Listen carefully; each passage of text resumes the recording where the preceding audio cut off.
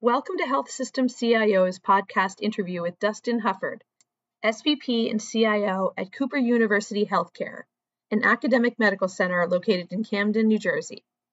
In part one, Hufford talks about his team's strategy when it comes to Epic upgrades, why they've decided to convert their operating model to an Agile framework, and how he hopes flipping IT governance on its head will produce better results.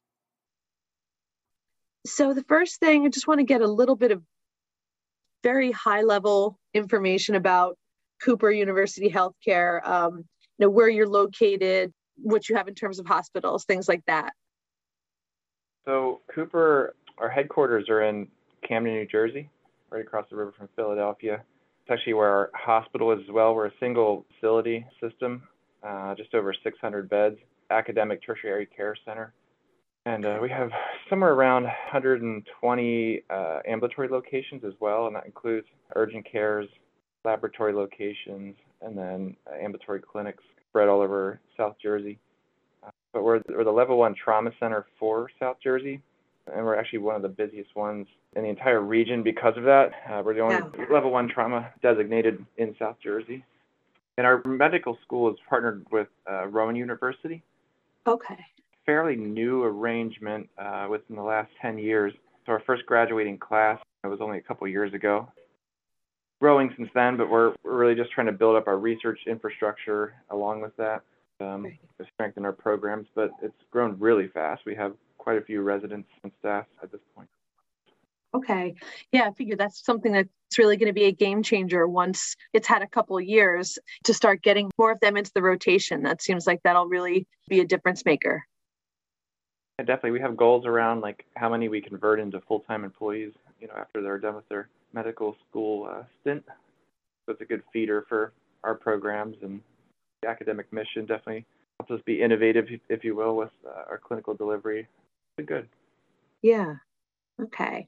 And as far as the systems, do you have Epic in the hospitals and practices? How does that look right now? Correct. Yeah, we're Epic across the board. The only 2 systems that we haven't converted over to Epic yet that could be are lab and cardiology. Otherwise, the rest is all Epic.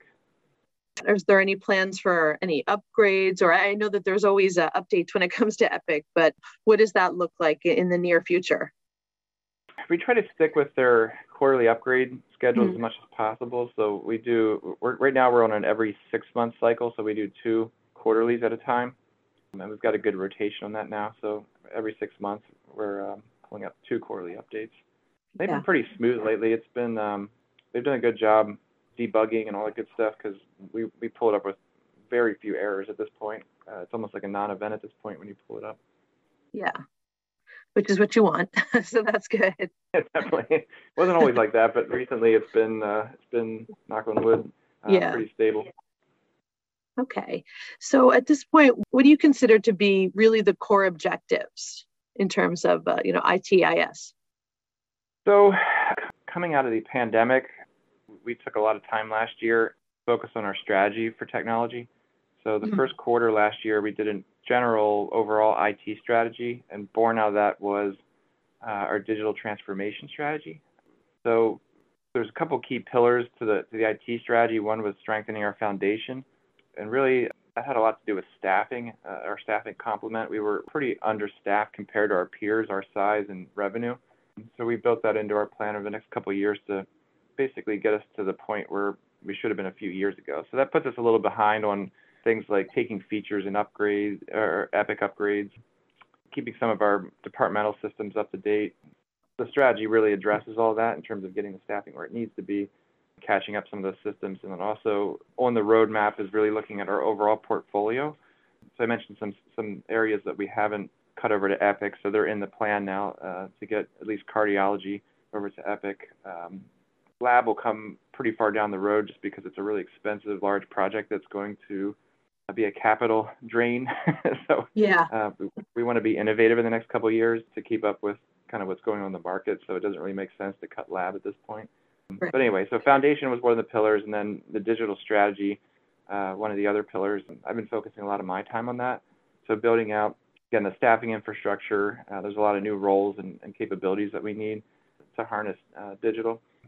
And then through the strategy, just really trying to focus on our operating model as well. So this year, we're planning to basically convert the entire IT operating model over to Agile framework. So Agile Scrum. We've cut over 5 teams so far. We are running it like a traditional Agile model where we have product owner that's staff from outside of IT. It takes up 50% of their time to basically help us with the road mapping and really lead the team through the transformation exercises. So 5 teams up so far, focusing on a lot of the things that you'll see other health systems focusing on. So like access is one of the teams, focusing on how to streamline the access to care into Cooper. So that includes things like, omni-channel communication with our contact center and first call resolution, the contact center. And then, how do you basically make sure that people get to the right spot the first time as much as possible? So we're not bouncing people around all over the system until they get what they need. Yeah. Stuff like that. Things like online scheduling are obviously in their bucket, but we're thinking about it a little differently now. We're trying to think about our Agile teams in terms of journey mapping, patient experience and the physician experience and our own staff. How do we make that as smooth as possible using digital tools, kind of inside and out? Okay.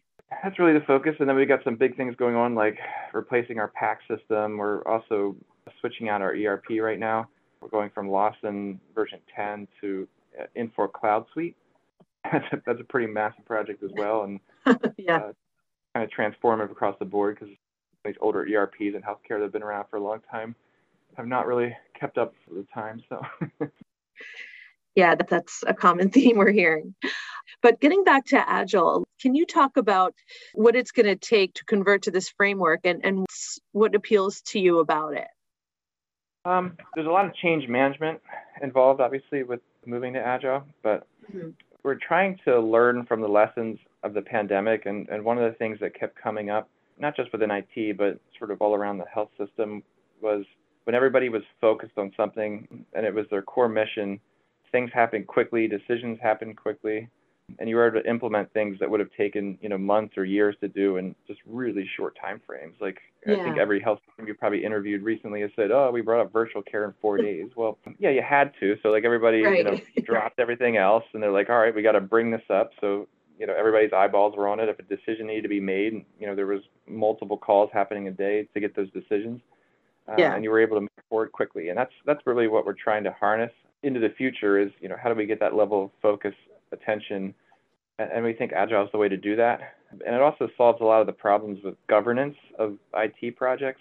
I'm sure you've heard of other people's struggles in this area. People like to give presentations at conferences about governance, and then when you pull back the covers or peel the onion, you find that they made some pretty graphs and and charts, but they're not really governing because it still comes down to whoever screams the loudest gets whatever they want, right? So or somebody has a budget for software and they get it pushed through legal and everyone notices the very last second and it still moves forward and you're caught with an implementation that you didn't plan for.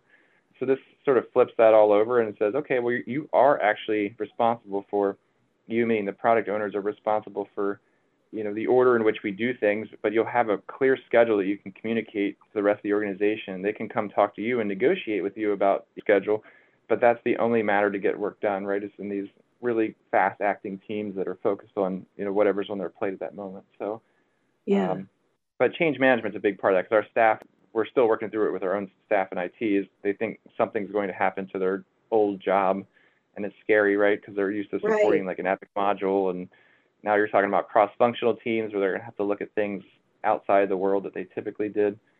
And for some reason, we've gotten even comments that people think they're going to get laid off, and we're like, well, how could you think that? We're staffing up big time over the next couple of years, and it's just it takes time to get folks to understand what we're trying to do, and should be a good thing for their career. Should be, it will be a good thing for their career to have that type of broad cross-functional knowledge and understanding of how the business works, right? So that's our thought process. We'll get there. Change is just scary. I don't think there's any way around it. Yeah.